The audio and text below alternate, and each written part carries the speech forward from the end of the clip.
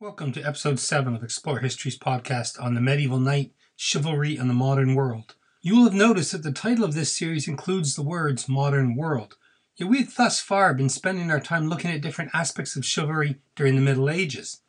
This was done so that we would have a solid grasp of what the code of chivalry was, how and why it evolved over the centuries. We are now almost ready to begin looking at the modern part of our story. Before doing so, I would like to touch upon one key element that we've yet to mention: literature, storytelling, songs, all of those kinds of traditions. The rise of chivalry resulted in and enhanced and was reinforced by the development of a rich literary tradition that extolled the virtues, the ideals of the medieval knight. We see this tradition in the familiar stories of King Arthur and his Knights of the Round Table, the legends surrounding St. George, a figure popular throughout much of Europe, a central figure in the development of chivalry in England from the 14th century. This literature solidified the importance of the medieval knight in society, and was particularly important in later years when the military role of the knight was diminishing. It is easy to imagine such tales as Sir Gawain and the Green Knight or St. George's slaying of the dragon being told in the grand halls of the great country houses, providing comfort, security, and status to those fortunate enough to be at the top of society. The literature of chivalry was not just confined to the great semi-mythical figures of St. George and Arthur. Some stories were less shrouded in myth, drawing upon contemporary society more directly, and therefore having a more historical relevance to them. My favorite is without question the semi-autobiographical The Service of Ladies, written by Ulrich von Liechtenstein, a name made famous more recently with the release of A Knight's Tale starring Heath Ledger as Sir Ulrich. Ulrich von Liechtenstein was born sometime around 1200, received noble training as a page, then a squire, and in 1222 was knighted. It's likely at this time he's probably 20 to 22 years of age. He's most famous for his pseudo-autobiographical work known as The Service of Ladies. In it he travels around doing great deeds in an effort to win the love of a lady for which he had fallen. He jousts in many tournaments, and to prove his worth does so on many occasions dressed as a woman. As could be expected, this made him the subject of great ridicule, yet he perseveres, breaking lances and defeating all who come before him. The work was written at a time when the passion for tournaments and other knightly pursuits was at its height, and ingrained throughout the text are lessons on how to be truly chivalrous, how a true chivalrous knight should behave. This rich literature which emerged not only entertained the lords and ladies of medieval society, it taught all of society of the importance of knighthood. It instructed the knights themselves on how best to behave, what was expected of a true knight, and helped to maintain the relevance of the medieval knight in a world that was seeing its military relevance diminished. The literature which emerged also gave later generations something more concrete from which to draw for inspiration. The stories they read or listened to were absorbed, embellished, reworked, reinterpreted, and made use of. Clearly, the development of the concept of chivalry and the chivalric code had great significance to the medieval world. But what of the modern? In the remaining podcasts, I will explore how chivalry has influenced and continues to influence our modern world. I will argue that from the end of the medieval period in the 16th century to today, chivalry has continued to have a profound influence on Western culture. During this time, people have constantly looked back to the ideal of chivalry for inspiration, particularly in times of great need, periods of great social and political turmoil. During such occasions, the chivalric ideal of good behavior and gentlemanly conduct, protection of the weak and vulnerable, self-sacrifice and duty to a higher power, be it king, queen, faith, or country. The concept of chivalry and the idealized world of the medieval knight has been a source of inspiration. We see this play out from the very earliest years of the early modern period. In fact, during the transition from medieval to early modern, in the reign of the Tudor dynasty. So I want to turn now to looking at the Tudors as a kind of a first example of how the code of chivalry, the whole concept of chivalry, has affected our modern world. And it should not surprise us to find an interest in chivalry and jousting and other knightly pursuits during the Tudor period, 1485 to 1603, since when the Tudor dynasty was established in 1485, England was still medieval. Knights still had a role to play in society and in war, although this was dramatically changing due to the applications of gunpowder and the cannons that came with it. Tournaments were extremely popular, but how and why they were held was changing. What we will see is that during the Tudor period, the concept of chivalry and all that it entailed was alive and well, but that it was now taking on a new role. Jousting tournaments and other expressions of chivalry were no longer part of a warrior's training. They were spectacles. They were celebrations of the dynasty and used to reinforce the strength and legitimacy of the Tudors themselves. So the Tudor dynasty came to the throne amidst the Wars of the Roses, 30 years of incessant conflict. And that meant that when Henry VII seized the throne at the Battle of Bosworth Field in 1485, he had in no way ensured that the dynasty would remain in control. He needed to establish peace and stability in the realm if he was going to maintain his claim. He needed to demonstrate that he had the right qualities of a medieval ruler, and displays of chivalry could help with this and make his claim legitimate. Should perhaps not surprise us to learn that Henry VII named his first son Arthur, greatest of mythical British heroes, and one that the Tudors would continue to associate themselves with in their myth-making. But it was with the reign of Henry VIII that we see chivalry more closely tied to the monarch. Right from the very beginning of Henry VIII's reign in 1509, it was clear that the ideals of chivalry would play a part. Henry VIII came to the throne at the age of 18. He was athletic and full of testosterone. He had a passion for hunting and jousting and, of course, spectacle. He was out to prove himself to his English subjects and the rest of Europe. Polydore Virgil, an early Tudor historian, provides us with glimpses of chivalric episodes at Henry's coronation ceremonies, where tilting took place, and, quote, for several days thereafter, there were tournaments and many sorts of games. We see the first year of Henry's reign was filled with tournaments, with Henry himself taking part in the joust. Tournaments were a regular feature of Henry's reign, and he took part in the jousting right up until 1526, when he was unhorsed and seriously injured. Modern historians have spent considerable time debating chivalry at Henry's court and focused considerable attention upon Henry's greeting to his wife Anne of Cleves, his fourth wife. When Anne of Cleves arrived in England, Henry, with 4 of his followers, donned a disguise and rode to Rochester so that he might see his new bride before the official meeting in London. Some historians have argued that Henry's actions were due to his impatience to see his new bride. No doubt he was disappointed, as she was nowhere as cute as Hans Holbein had painted her.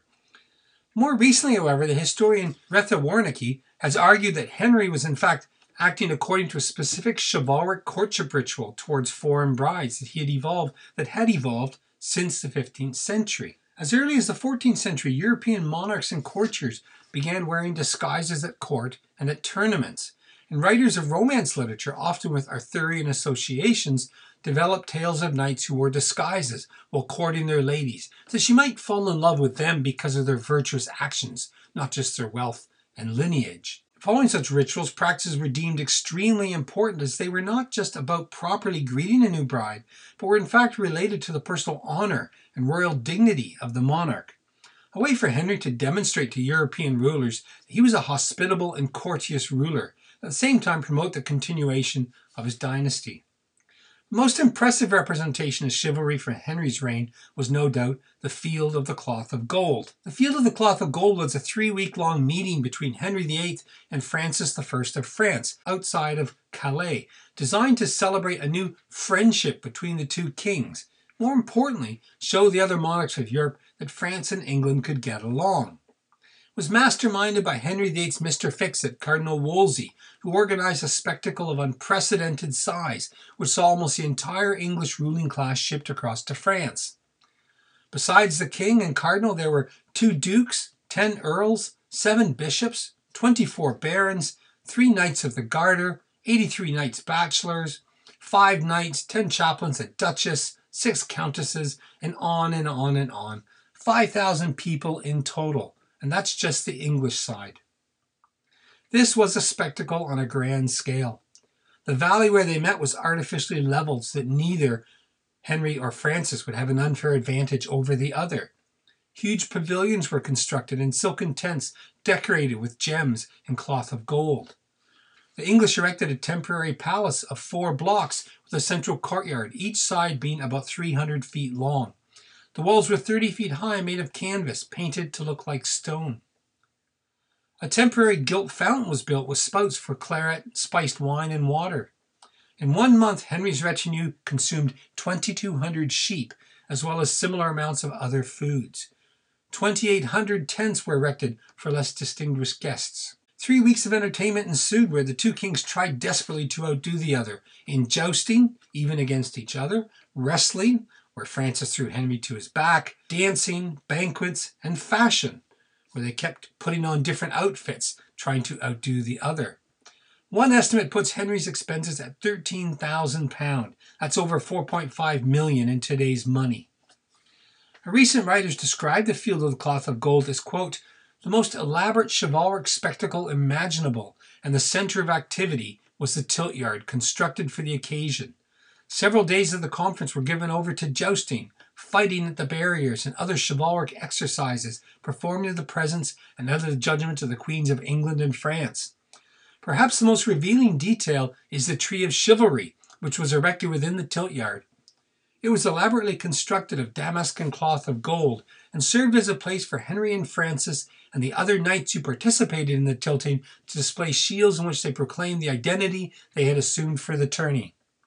The Tree of Honor alluded to many famous tournaments throughout Europe and to innumerable combats and adventures recorded in romances from the time of Chrétien de Troyes onwards. So the Field of the Cloth of Gold had specifically been designed to display Henry as the perfect chivalric prince, who by his exploits would take his rightful place alongside the heroes of the past. Upon Henry's death in 1547, England would enter into a decade of extreme uncertainty. Henry's son Edward would take the throne, but as he had been raised a Protestant, he and those who effectively ran the government for him, his uncle Somerset and then Northumberland, would swing the kingdom more directly towards the new faith, causing great anxiety amongst Catholics. A number of very serious uprisings would take place that would challenge the authority of the government. When Edward died from tuberculosis in 1553, the kingdom was again thrown down a rocky road as his half-sister Mary, a fanatical Catholic, came to the throne. Mary would take the country back towards Catholicism and go as far as persecuting heretics. Protestants, anyone in possession of a Bible, as many as 280 being burnt at the stake. Perhaps more problematic was Mary's need and desire to get married and produce an heir, a problem because she chose her cousin, Philip of Spain, and the English hated the Spanish. The result was considerable unrest, more than a few rebellions, and continuous tensions between the various factions. Tournaments and other displays of chivalric behavior had an important part to play in the drama that was unfolding at the English court and in moderating the behavior of both sides. Indeed, chivalry became an important part of court propaganda. From the moment Philip of Spain and his entourage landed in England for the royal wedding, there were problems. The English overcharged the Spanish for everything. The Spanish were rude, and they looked down upon the English. There were fights, and some reports suggested knife fights at court, and even on a daily basis. In order to bring some order to the relations, the Spanish decided to organize a chivalric contest. This was a way for the two sides to compete, but in a way that was controlled and followed the prescribed modes of behavior. It was a safer and more civilized outlet for aggression. The tournament turned out to be so popular that they held several more throughout that winter. Unfortunately, a few tournaments would not be enough to quell the growing fears, fueled by increased persecutions from 1555 and Mary's renewed alliance with the papacy.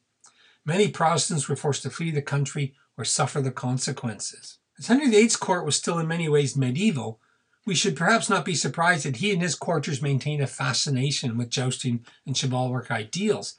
However, the court of Elizabeth is widely recognized as being much different. By 1558, when Elizabeth ascends to the throne of England, the country had moved out of the medieval period and into the early modern era. Elizabeth's court was much more a Renaissance court. It was refined and cultured, less rough than Henry's. Yet as we will see, chivalry and all that it entailed arguably played a more prominent role than it had during the reign of Henry VIII. During the reign of Elizabeth, there was an interest in chivalry from the perspective of a society looking back on what had been, on celebrating the past glory of England. Interest in chivalric pursuits, the tournament, the stories of King Arthur and the Knights of the Round Table continued to be of general interest. However, The real significance of the continued fascination with chivalry was how it was manipulated, embellished, and modified to reflect upon the monarch herself. Elizabeth came to the throne as a young woman who by all rights should not have been there. She was third in line behind her half-brother Edward and her half-sister Mary. Protestant herself, Elizabeth spent much of her early life under suspicion, imprisoned and hovering near the executioner's block. When Mary died and Elizabeth came to the throne, England had been through several decades of religious upheaval and uncertainty, social unrest, and threats from abroad. Elizabeth was therefore in a very tenuous position, a young woman ruling in a man's world amidst great religious intrigue. How then could she secure the throne? Well, there are many different ways that Elizabeth and her counselors worked to establish her as the rightful monarch. The one that is of interest to us is, of course, the manipulation of chivalric ideals, something which Elizabeth and her supporters used effectively to establish her not only as a rightful heir, but also as a virgin queen. We get our first glimpse of Elizabethan chivalry from the Tudor historian Holinshed, who described a scene at Elizabeth's coronation banquet. Quote, "In the meantime, whilst her grace sat at dinner, Sir Edward Dimmock, knight, her champion by office, came riding into the hall in fair complete armour, mounted upon a beautiful courser, richly trapped in cloth of gold, entered the hall, and in the midst thereof cast down his gauntlet, with offer to fight with him in her quarrel that should deny her to be the righteous and lawful queen of the realm. The queen, taking up a cup of gold full of wine, drank to him thereof, and sent it to him for his fee." Displays in chivalry continued and increasingly became associated with Elizabeth. Soon after her coming to power, it became customary to hold Accession Day celebrations every November 17th, the day she took the throne. These celebrations provided many opportunities for individuals to demonstrate their support through acts of chivalry. For example, quote, "These annual exercises in arms, solemnized the 17th day of November, were first begun and occasioned by the right virtuous and honourable Sir Henry Lee, Master of Her Highness's Armories, and now deservedly Knight of the most noble order, who, of his great zeal and earnest desire to eternize the glory of Her Majesty's court in the beginning of her happy reign, voluntarily vowed during his life to present himself at the tilt armed, the day aforesaid yearly there to perform, in honour of Her Sacred Majesty, the promise he formerly made. Whereupon the lords and gentlemen of the said court, incited by so worthy an example, determined to continue that custom, and have ever since yearly assembled in arms accordingly." So what we have here is an individual in Sir Henry Lee and others establishing a tradition of tilting on Elizabeth's accession day to honour and protect the Queen. In doing so, he no doubt was gaining the Queen's favour, but he was also encouraging others to do so. The accession day tilts were elaborate spectacles which drew upon myth and romance. Knights would dress up in costume, disguising themselves as wild men, or a phoenix, or a frozen knight, and other fantastical characters. In the tilt of 1584, we're told that tilters entered the tilt yard adjoining Whitehall Palace in pairs with trumpets blowing. Combatants had their servants clad in different colours. Some were disguised as savages, others as Irishmen. Others had horses' manes on their heads. The horses were also decorated, some equipped like elephants. For many of the tilts, combatants dramatized themselves as knights of romance, drawing heavily upon Arthurian literature. And of course, at the centre of each spectacle sat the Queen. Christmas holidays were another occasion with chivalric displays, often with knights fighting in foot combats, so sword fighting, spear. But of course, we find significant elements of chivalry in Tudor literature as well, such as Spenser's The Faerie Queene. In Canto 10 of Book 2, Spenser has Prince Arthur sit down to read a history of the kings of Britain. In this, Elizabeth, quote, becomes the direct descendant and heir to the chivalric lineage Arthur discovers, so that, in allegorical terms, Arthur's chivalric quest for the Faerie Queene in the poem represents the movement of British history towards Elizabeth Tudor. The histories of fairyland and the land of chivalry thus combine to form a history of England which culminates, and gloriously so, in the person of Elizabeth, both the direct descendant of the historic Arthur and the object of his chivalric quest in the poem for perfect virtue. So what's the significance of this? Well, really this is central to the development of the cult of the Virgin, of creating a new identity for Elizabeth. This was extremely important because Elizabeth's reign was a period of immense change where England was transformed into a Protestant nation. And this uneasy transition saw great change in religious observance and popular pastimes. With this came the tearing down of the Catholic faith, and this meant a great deal of anxiety in society. It meant threats on the Queen's life at times, and it meant the destruction of Catholic ceremonies, festivals, and holidays. The religious calendar was changed dramatically. Some have argued that the chivalric festivals such as the Accession Day tilts and St. George's Day celebrations were deliberately offered as a substitute for the old Popish Saints' Days and holidays. So a passion for the trappings of chivalry and court spectacles and pageantry was not unique to England, something that could be found through many of Europe's monarchies. The rise of national monarchies during the 16th century used chivalry and its religious traditions to focus religious loyalties on the national monarch. In Elizabethan England, the ceremonial of chivalry was one of the few important traditional forms of pageantry that survived the Reformation, as popular pastimes, especially those with religious connotations, came under censorship from the government and religious reformers. As we will see, the use of chivalry by British monarchs doesn't end with Elizabeth. And we will take this up in our next podcast when we look at the Stuart period, another period of intense anxiety, social unrest, very significant change.